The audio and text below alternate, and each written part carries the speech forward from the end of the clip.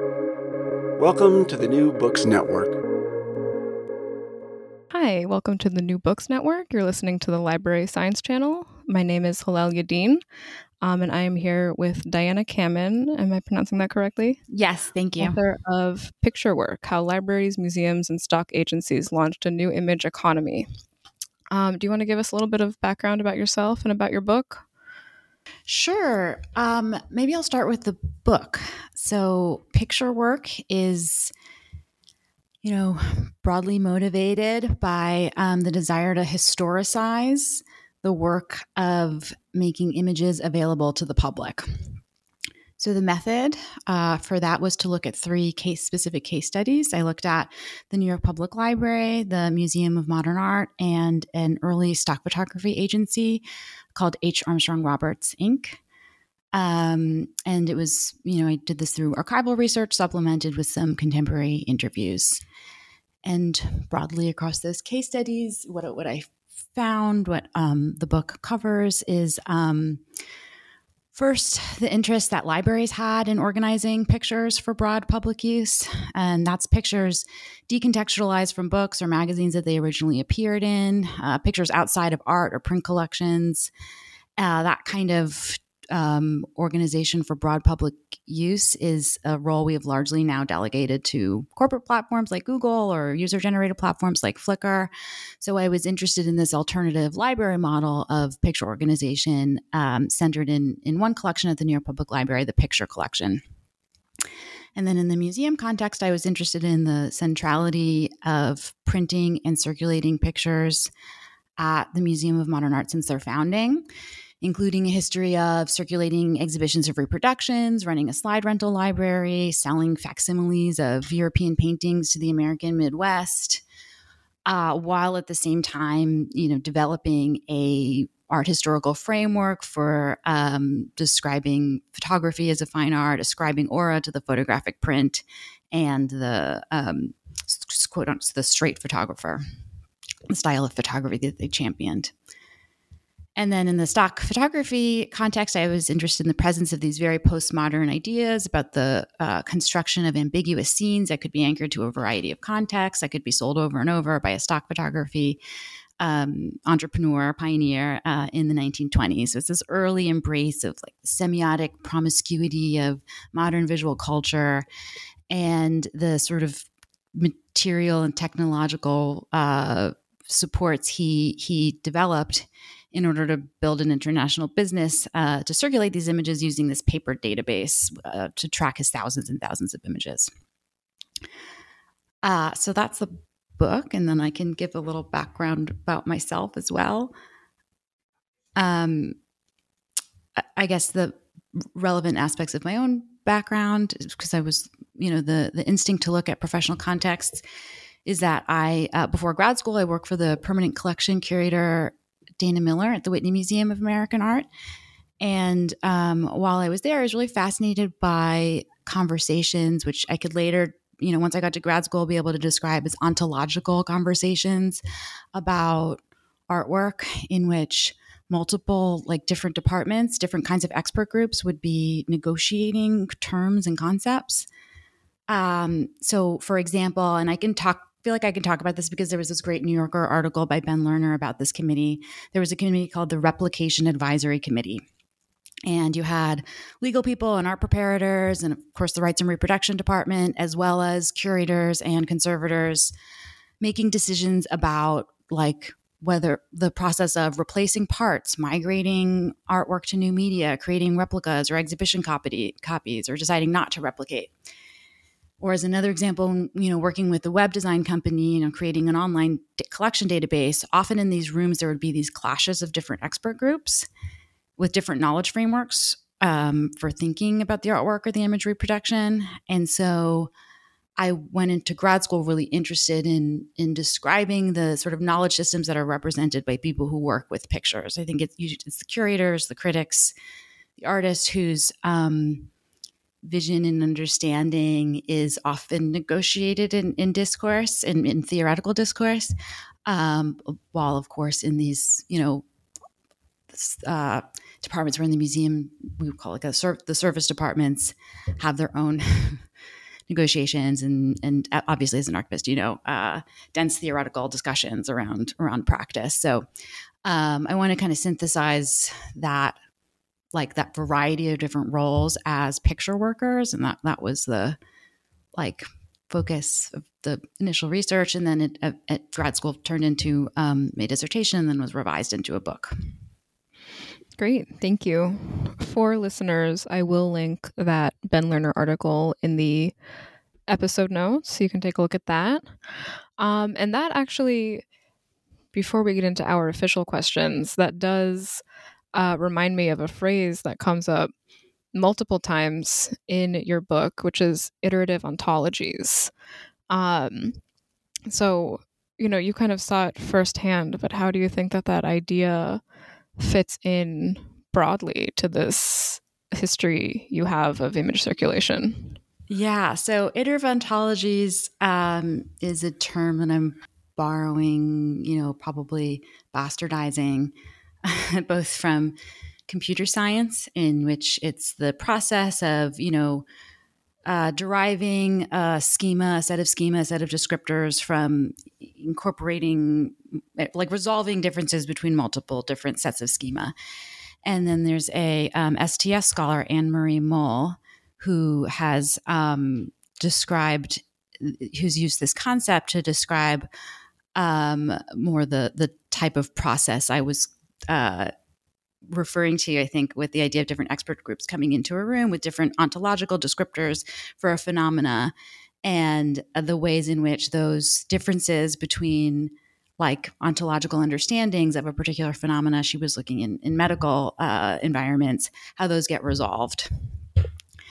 And so I'm applying that then to the artwork. And that concept comes up specifically in the museum chapter, I think, for this reason, because there are lots of stakes that are placed on the description of an artwork. And that has implications down the line around, material value, insurance value, exhibition context, and reproduction context. And I, again, as a museum worker, found it interesting to observe the different ways that departments are called on to resolve these differences, and the role that photography especially can play in that. Just to shout out another book, I guess, that would be great to link is there's a recent book called What Photographs Do, produced by the Victoria and Albert Museum, that has contributions by workers all across the museum talking about the role of photography in the museum ecosystem and the shifting role like a single photographic object can play. And that's something I trace in my chapter, but it's also done really well in their book. I have not read it, so I will link it and read it myself. That sounds right up my alley. Yeah. On that note, let's talk about the New York Public Library. So the kind of one of the core workers in your study of the NYPL is Romana Javits, who was the first. Was she the first librarian to have the picture collection? She wasn't the first. She's a longtime superintendent of the collection of 1929 to 1968, and she was largely responsible for growing it and making it what it was. But it was not the first, but a critical player. And critical, yeah. So she, in her role, advanced these concepts of the picture as a document, and this idea that individual users will determine meaning individually for any particular picture. And I think these concepts are fairly well received today. Probably anyone listening to this would co-sign those. But Javits met some resistance during her tenure. So can you kind of situate us in the 20s, let's say, when she's starting? What was the general understanding of photographs and photography, and what was she really finding herself pushing back against? Well, thank you so much for this question. So yeah, Romana Javits is a really key figure in the book.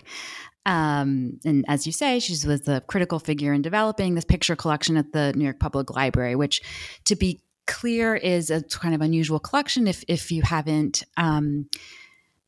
visited, it's a library collection in which pictures are clipped, literally cut out of books, magazines, and other sources, organized by subject, and prepared for circulation. So people can check from the beginning, they could check these pictures out.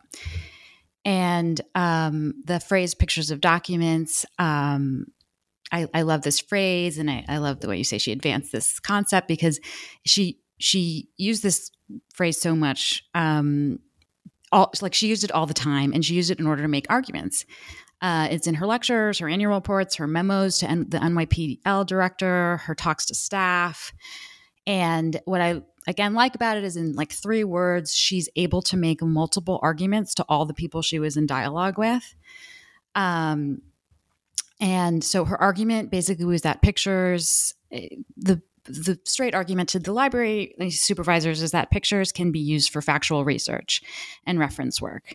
They're not just used to illustrate a particular event, like as in photojournalism. They're not just used as commercial advertisements that are meant to be dismissed by serious, librarians. And they're not just to be interpreted as art, in which the primary information markers are artist, nationality, and year. Further, the same picture could potentially be used in all of those different ways. And so then that argument, pictures as documents, pictures have this, can be a source of information to different types of information seekers, was a plea for resources to library administrators, saying this should be something like an area of knowledge that we invest in. An argument that pictures belong in libraries organized by subject. It was also a claim to documentalists around the world, the sort of emerging work in librarianship around organizing information. An argument to them that pictures are information. And also an argument to the art world that they could not claim interpretive authority over art and art reproductions. And I would say, the fact that she was making these different arguments about pictures or photography at that time indicate already that there wasn't really a quote general understanding of photography. Since the invention of photography, claims about its use and purpose have been diverse and fraught. So at that time in the 1920s, there are commercial photographers pleading with advertisers that photography can be really great to be used in advertisements, showing that it wasn't already thought of that way. And you also have photographers in the art world arguing with each other about the proper sort of deployment of the camera. Should it be, the pictorialist versus the straight photographers? So there's already negotiated discussions around it. I think her intervention is librarians have a role to play in not claiming authority over any type of interpretation of the image, but rather in organizing and making images available to a wide public for all these diverse uses. And we will be getting more into the art world and the advertising world shortly. So I'll start with this question specifically about the New York Public Library. But during the time that you cover, the New York Public Library certainly underwent major shifts. And there were these cultural shifts that you argue the NYPL impacted, supported. So before we kind of talk about the role of circulating photographs in these cultural shifts, can you just give us an overview of what those shifts were broadly? Sure. I guess, both New York Public Library and MoMA are institutions that are born in New York City at a particular time, starting with the New York Public Library. And I hope I'm getting to your question, just to describe their history a bit. New York Public Library was founded in 1895. It's a culmination of this big old New York philanthropic trusts that merge to create the NYPL, and they start constructing really rapidly a network of branch libraries in the flagship building at 42nd and 5th. And it maybe now then is a good time to discuss that distinction between like branch and circulation departments versus reference libraries that, contemporary New Yorkers or visitors to New York will associate. Like, it's a different thing to walk into the Marble Building at 42nd Street than your local branch library around the corner. Javits was very much a branch librarian. She was focused on engaging with the broad public, creating community resources. And there's, Phyllis Dane has a classic history of the New York Public Library, and she traces how the work that branch librarians did in the time period in which Javits is trained to integrate, to do outreach and accessibility work with the influx of new immigrant communities in New York City at that time. Something that was important to Javits. She wanted people to, accessibility was really important to her. She wanted people to be able to make requests for pictures through drawings if they weren't comfortable with English. She wanted the public to be able to directly browse in the stacks. She wanted subject terms to be as close to spoken language as possible. So there's both the waves of new immigrant groups and negotiation around American identity, but also the emergence of art, advertising, theater, and design communities centered in New York City. So both NYPL, the picture collection especially, and MoMA end up being essential resources for those professional communities. So for MoMA is founded in 1929, also, collaborative effort between the three big New York City philanthropic families, and they tap a young art historian named Alfred Barr to be the first director. So a lot of ink has been spilled on Barr and his role in founding MoMA and setting the mission of kind of codifying and lecturing on and publicizing a sort of emerging canon of modern art.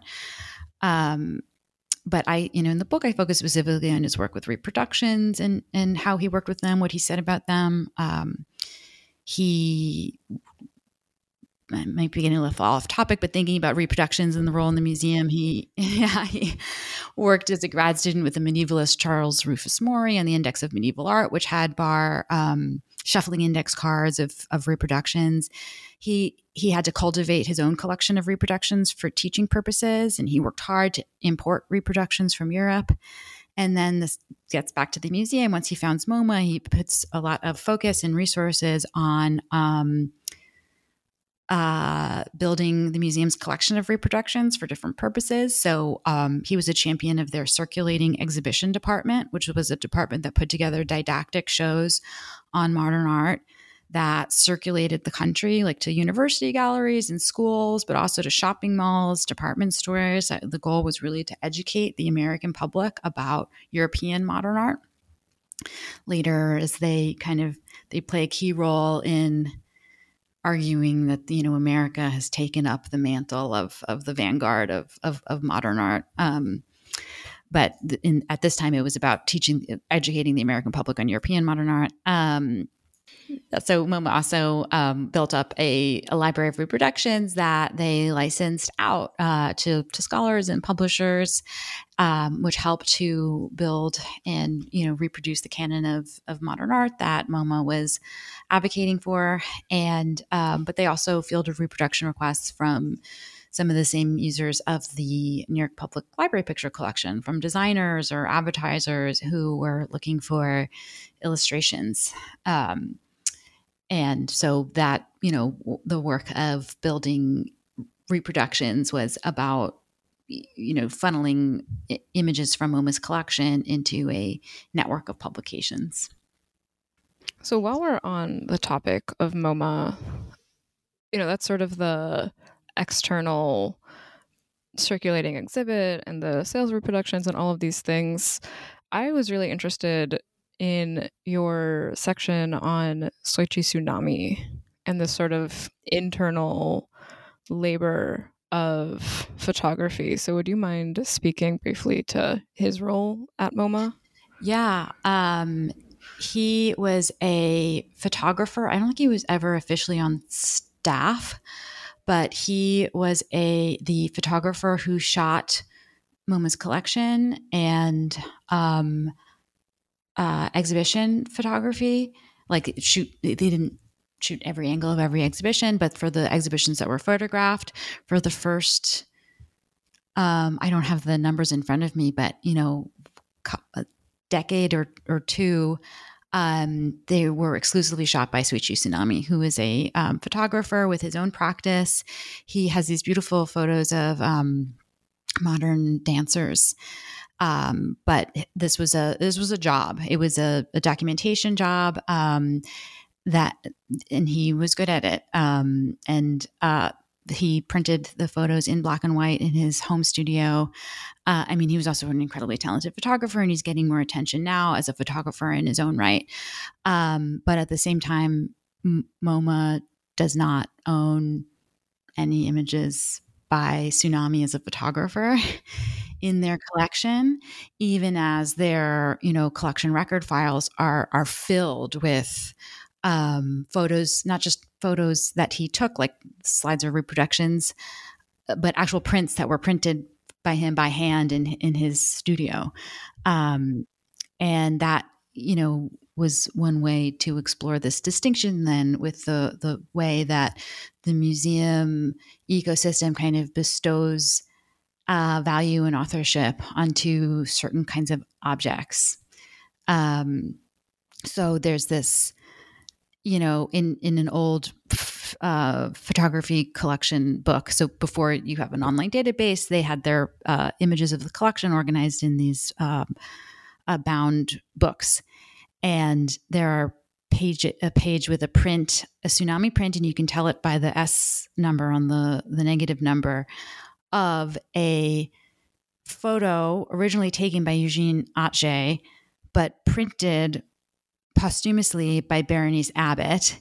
That is then, the photograph is photographed by Soichi Tsunami, and that's what is in this book.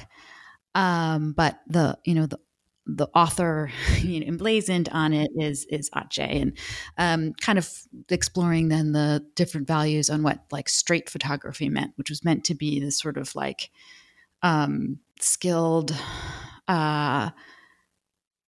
use of the camera as sort of pure medium, where it's about the skilled capturing of the scene without intervention by the photographer. Then how that is valued and promoted by MoMA as making photography a fine art. That's a genre that should be collected and paid attention to and exhibited, and then the use of photography in its own ecosystem without ascribing that same kind of value. I guess maybe that's how the Soichi Tsunami plays in. But I think he's a really interesting figure, and there's like a printed book, and not book, it's like a typed manuscript of his biography that's in MoMA's library. And cool. That was where also I got add it to the episode notes. Yeah. I'll have to find the record locator. But it was a major source for that for that section in the book. And I remember when I was going to check it out, the librarian said a lot of people have been checking this out lately. So I wonder if there might be more. They always have the intel librarians. Yeah. I love it when a lot of people have been checking this out lately. So I've been on the lookout since then. Yeah, I mean, he had an amazing exhibition. Let me send you the link to the exhibition because it's not at the top of my fingertips right now, and you can also include that in the notes as well. Great, thank you. So I do think that this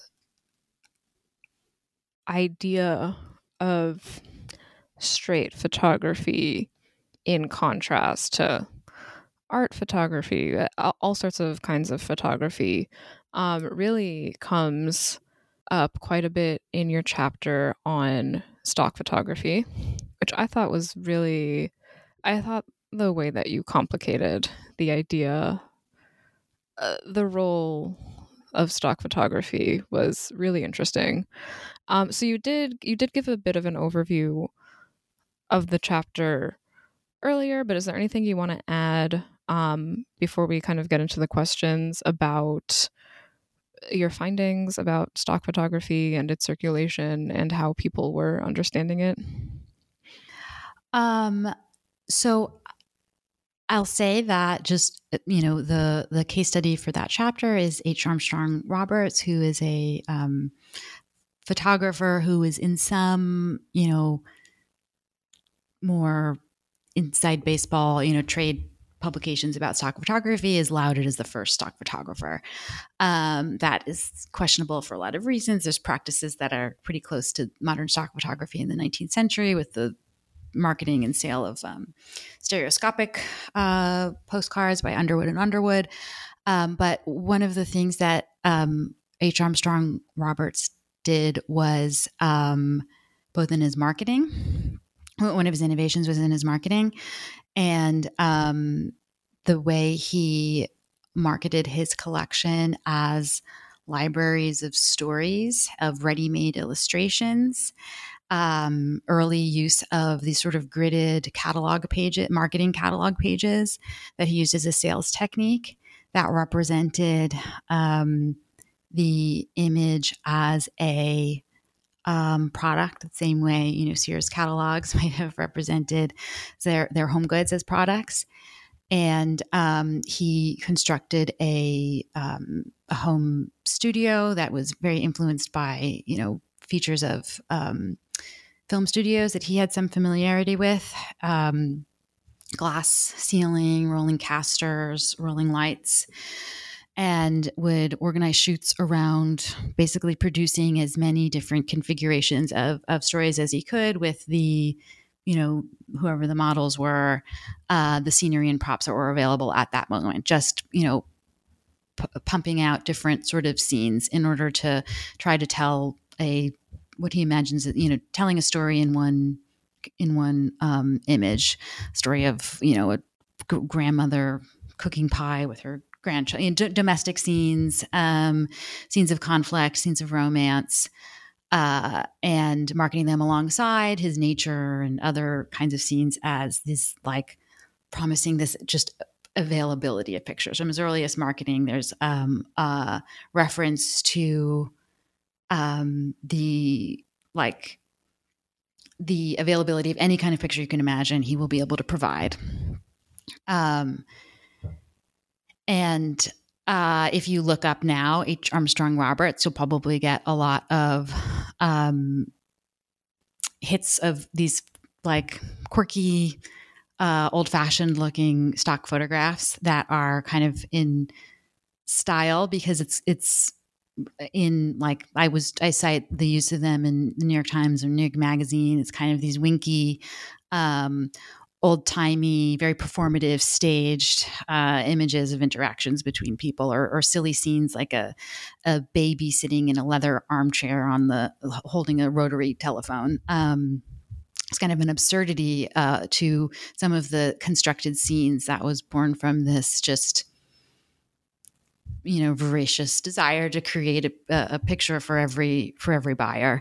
And not only that, a picture that could be sold again and again. And that was also part of his early marketing, the way he described his business, the way he was reported on in photography, trade magazines at that time, as someone who has discovered a way to shoot and market photos that can be sold again and again and again, taking advantage of this licensing model for photography.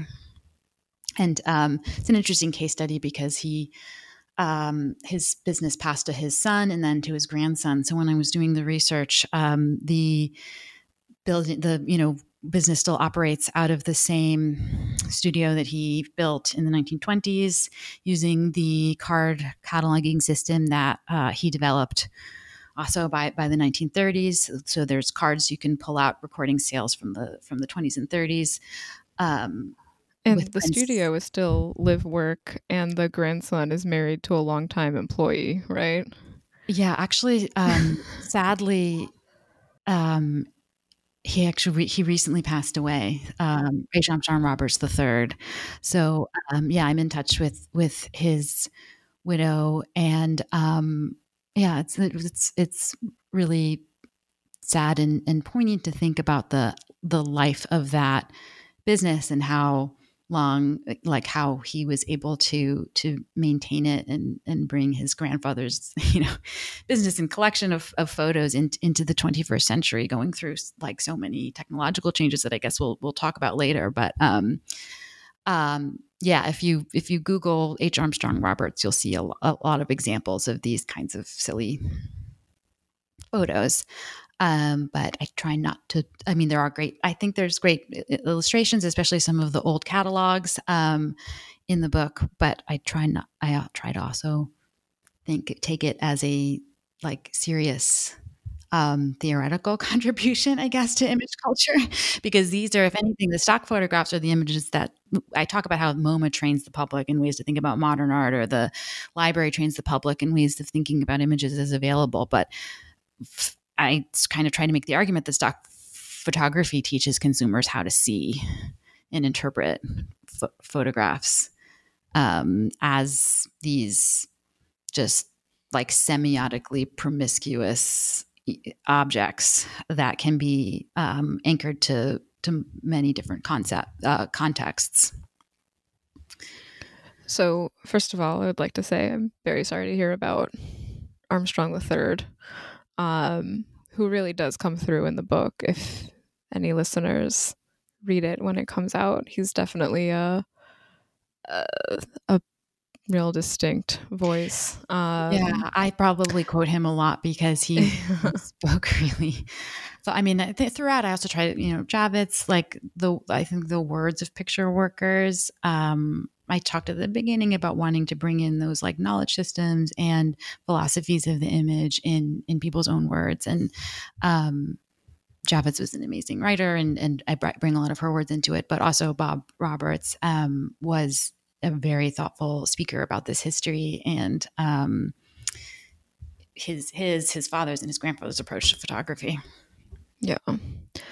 I want to say one thing for the listeners. I don't know if we'll have time to go back to it, but I want to pull out one thing that you said about stock photography before we move on to the point you just made about stock photography training viewers to understand pictures a certain way. Before we get back into that, I just want to note one thing that comes up throughout the book that is really interesting is this idea that you brought up again with these photographs, this idea of the quantity. You kind of write about it as the aesthetic of quantity. I think you quote Javits calling it her collection monstrous quantity. There's something about the scale of these collections that is impacting how people are using them. And if we have time, if you want to go back and say something about that, we can. But I do think what you ended on about the way people are understanding the stock photographs is really interesting. And one of the quotes that stood out to me from that chapter is you write, what makes stock photography distinct is the way it allegorizes the process of seeing machinically. So can you talk a little bit about this idea of allegory in the stock photograph? Yeah, and I think that idea of seeing machinically will relate back to scale. I mean, specifically allegory. I love this question, but it was like a triggering question because my dissertation defense, as a reader in literary studies, kind of grilled me like, why allegory? Like, do you know what you're talking about with allegory? Because it's I don't know what I'm talking about with allegory, so I won't grill you. For me, I mean, my defense is like, well, I found thinking about Walter Benjamin, like the Benjaminian concept of allegory, really useful. But like any Benjaminian term, he uses it. It's like very capacious and generative, but also kind of contradictory. But for me, I was thinking, using it as how he would sort of write about the The allegorist is someone who approaches the image or the past in a different way than other figures like the scholar or the collector. Someone who uses the like wreckage of the past to harvest for symbols, for new meanings. And so in this way, he argues, or other Benjaminian scholars like Susan Buck-Morss will argue, Benjamin said that Baroque poets or poets like Baudelaire can deconstruct myth by revealing the mechanics of myth making. Because allegory is basically just a way of seeing anything as capable of holding different meanings, capable of standing in for something else, just sort of reduction to symbol. And so I try to argue then this like two things, both training the public to see machinically, training the public to see images as sort of the construction of multiple different elements that can be reconstructed, but also as of meaning, visual meaning as fungible, arbitrary, and flexible. So even as stock might reflect and reinforce totalizing narratives, or like in semiotics, the idea of myth about race, class, and gender, at the same time, there also might be this detonation from within, in that they teach the viewer that meaning is kind of arbitrary and flexible. With the idea of scale and the pressure to scale,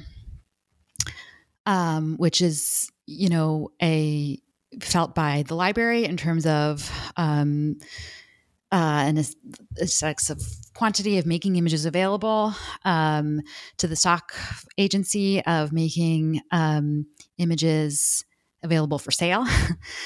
I'm definitely interested in this like pressure to scale, in which multiple stakeholders then are under this understanding that the more a system scales, the more value it will have, and that places value then on automation, all the things we can see the story across capitalism, automations, and a kind of faith then in the system, to provide what's needed as long as it's scaled enough. And for licensing and stock, we can see how for that industry that created situations in which then individual images are valued less and less. And, in labor, it creates conditions in which, there's more precarity and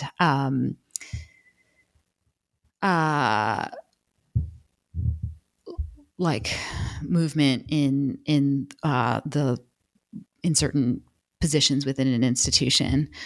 I don't know if that's where I kind of go when thinking about scale, because I've been thinking about this in relation to industry changes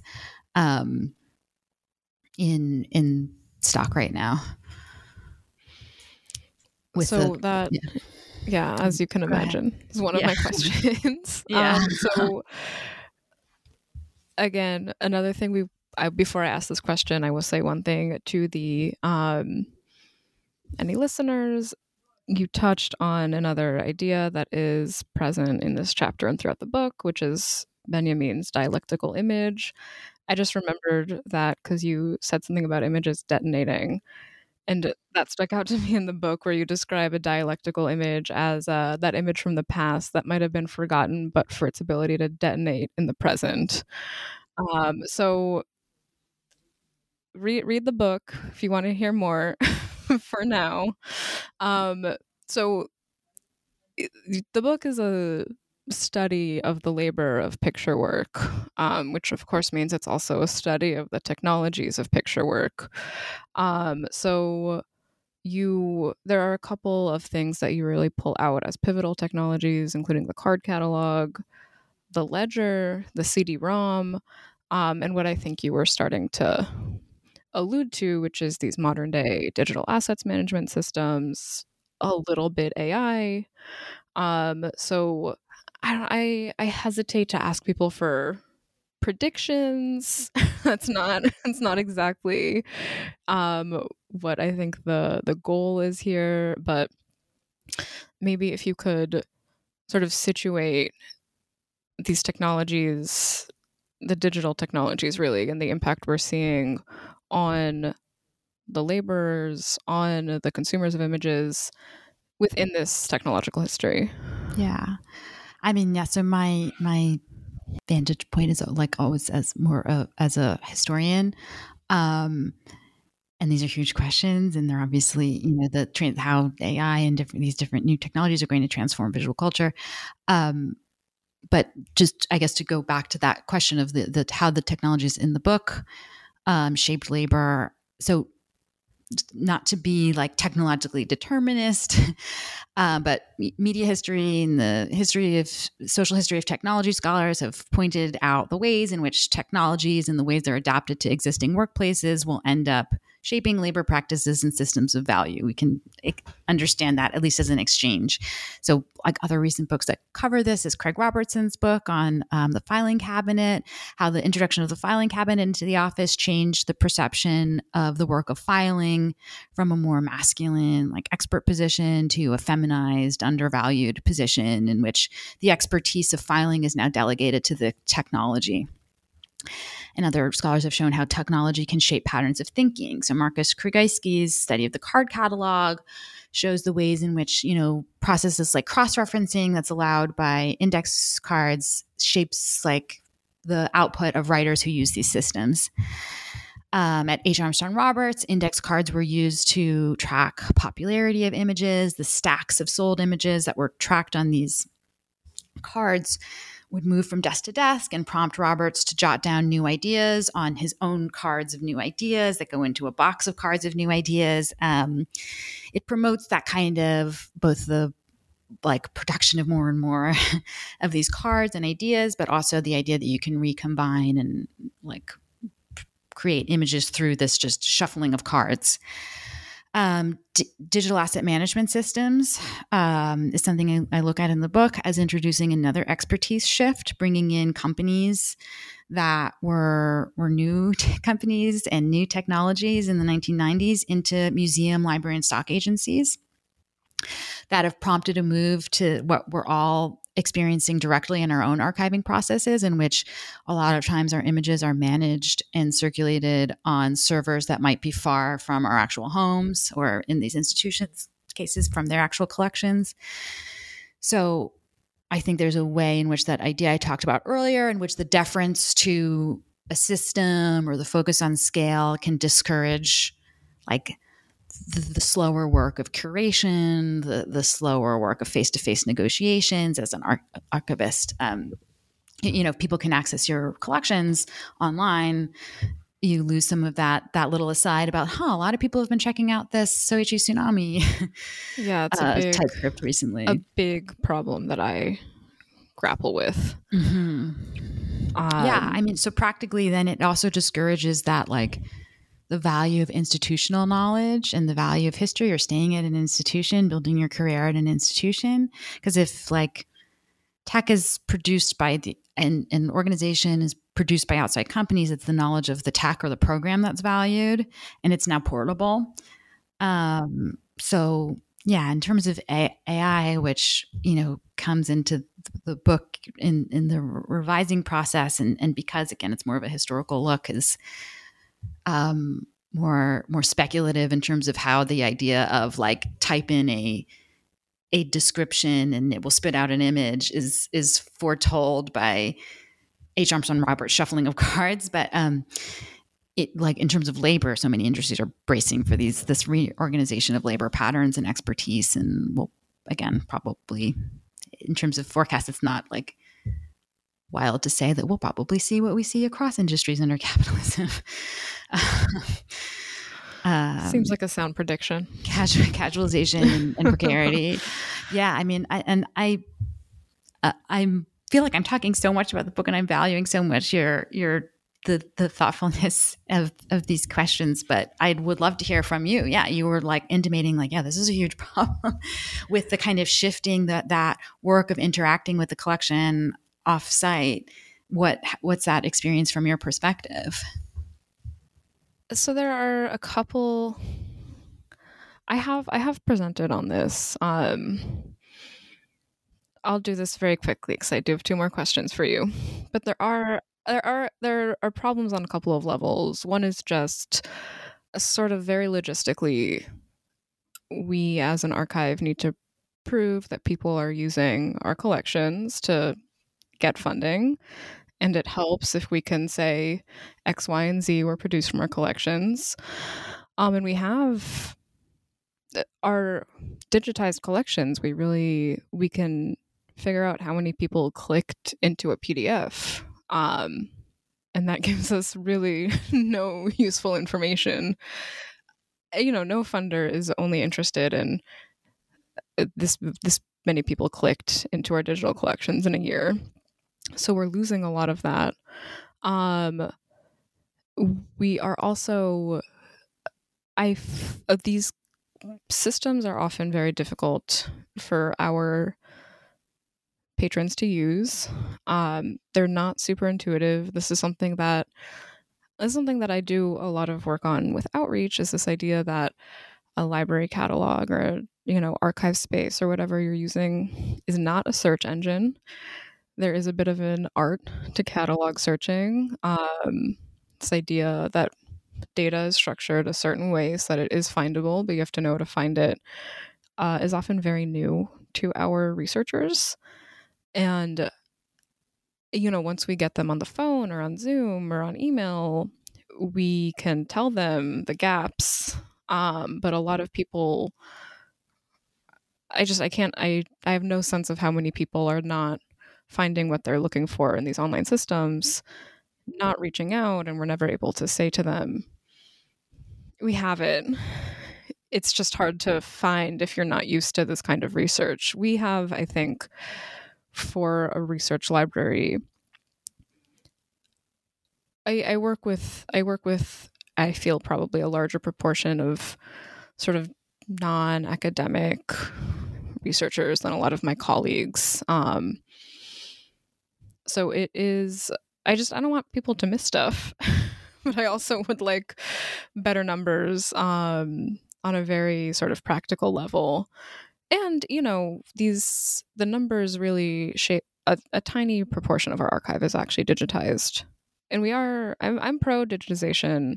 We have an international user base, for lack of a better term. A lot of people are never going to get to New York and look at stuff in the reading room. And I would really rather they have the digital facsimile than nothing. But it's, of course, incredibly expensive and labor intensive. And, we have to sort of strategically decide what is being digitized, how we're promoting things, what collections we need to build out better finding aids or portals or anything, when we don't know who's actually using what and how they're using it, those kinds of calculations become very difficult. Or, we'll do them as best as we can, and realistically they're not ideal. As you're talking, it's making me think like that. I talked about the sort of knowledge systems that are embodied in people who do this type of labor, as if like that it's sort of internal to just the work of those workers with the pictures, but it's actually the knowledge systems that develop in mostly because of the dialogue that workers have with users, and that's really a big part of this book. Then is about how the collection workers think shape these conversations with their users. And all of the interviews I had with workers across museum, stock, and library workers who were overseeing these shifts in the 90s talk about that loss and the loss of knowledge that it can represent, that is formed in the interactions with users, and it's really hard to outsource that or try to imagine or design a web page that will, or a keyword or a database that will stand in for it. And it ends up outsourcing a lot of that labor of teaching like oneself to the user in ways that discourage actually finding stuff. And it ends up devaluing the labor of collection workers as well. So that's the challenge, I guess, of preserving the advances in accessibility and addressing the losses in interaction between people. Yeah. No, it's a tough balance. Mm-hmm. And I am certainly on the side of the gains in accessibility are, offset the loss. But, important collections, I'll put a little form in the finding aid that says, let us know if you're using this. We would love to see. Nobody wants to fill out forms. We're really, all of my experiments so far have been, there's a lot of citation trackers, things that have been very helpful in terms of tracking academic work. Because now, I'll have people who write books using stuff from the archive, and I'll only see it, they did not interact with the reference team at all. I'll just see that there's a book published that cites YIVO Institute for Jewish Research, and I'm like, oh, cool. Someone wrote a book with a collection that's entirely online. And I enjoy the people part of the job. So for me personally, I do feel that there is a little something missing. There's a call to all researchers to, go back to the archives you used, whether you revisited in person or online, and share your work. Send your archivists an email. Yeah. We want to see them. All right. We are running low on time. We have not gotten to all the questions that I have. So that is a signal to our listeners. There's a lot in this book. If you are interested in these topics, there's plenty more to unpack. But I have one last question for you.